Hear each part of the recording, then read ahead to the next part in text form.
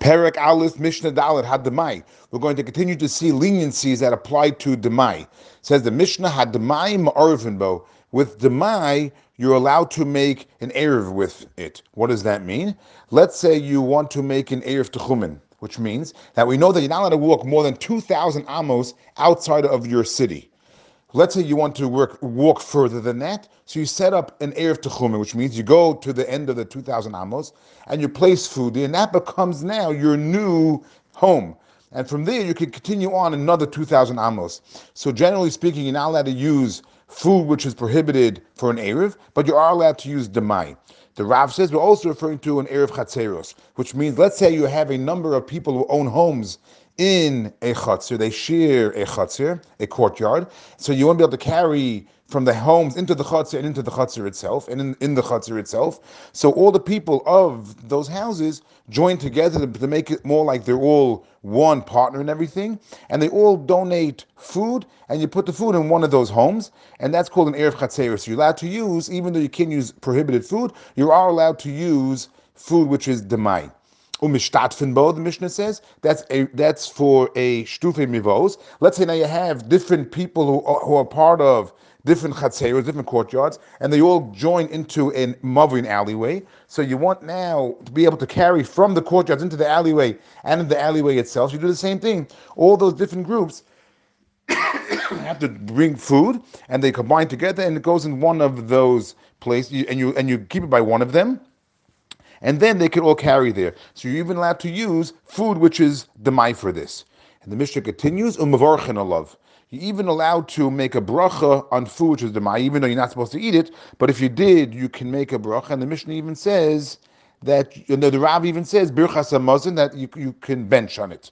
The Mishnah continues, umezamnin alav, and you also can use it for a zimun. If three people eat together, they have to join in a zimun when they comes to benching. So even though what was eaten was demai, they also can join in a zimun. The Rav says that even though they ate what was an aveira, but because they're not poor, a poor person is allowed to eat demai, and this person is not necessarily a poor person, yet he benches. So the Rav explains, and he uses it for a zimun, mizamnin alav. The Rav is going on a mizamnin alav.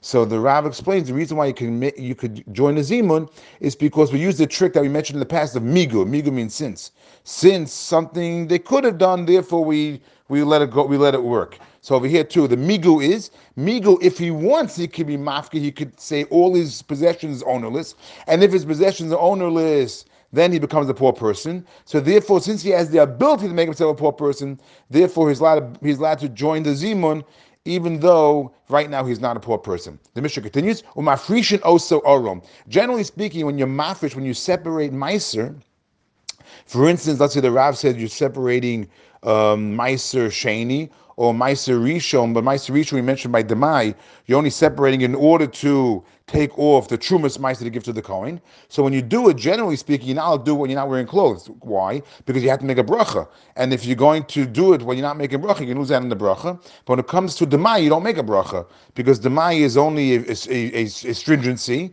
because usually the Am Haaretz does take off Meiser, but we're concerned the Chazal made a stringency that you still have to remove the Meiser, but you don't make a bracha on it. Therefore, Mafishin also you can go ahead and separate these Meisers, these Meisros, even though you're naked. The Mishnah continues, Bein Hashmashos.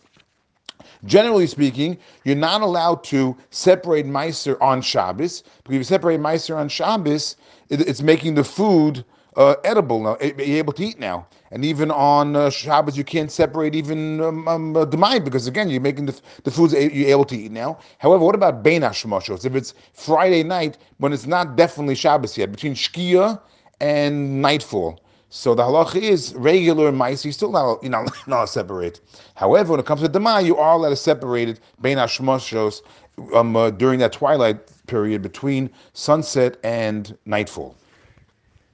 The Mishnah continues, the imhiktim meiser shein l'rishon ein bekoch klum. There's an interesting halacha that on the last day of Pesach, of the 4th and 7 years of the 7-year Shemitah cycle, the owner of the produce, he has an obligation to make a declaration by stating that over the last 3 years, he separated what was required of him regarding Trumas and Maisris. And this is known as Vidui Meiser, a Meiser confession. He has to do that. Now, if a person goes ahead and he separated Meiser out of order, let's say he did, for example, Meiser Sheni before Meiser Rishon and things like that, then he cannot go ahead and recite this Vidui Meiser. The Meiseros and the Trumas and Meisers have to be separated in the proper way. And the way it's supposed to be separated is first you do the Bikurim, then Truma, then Meiser Rishon, then Meiser Sheni. And there's a system. If you go out of order, then you cannot recite the Vidui Meiser, this Meiser confession, on the last day of Pesach of the 4th and 7th years. Now we're going to deal with our situation over here. If it's Demai,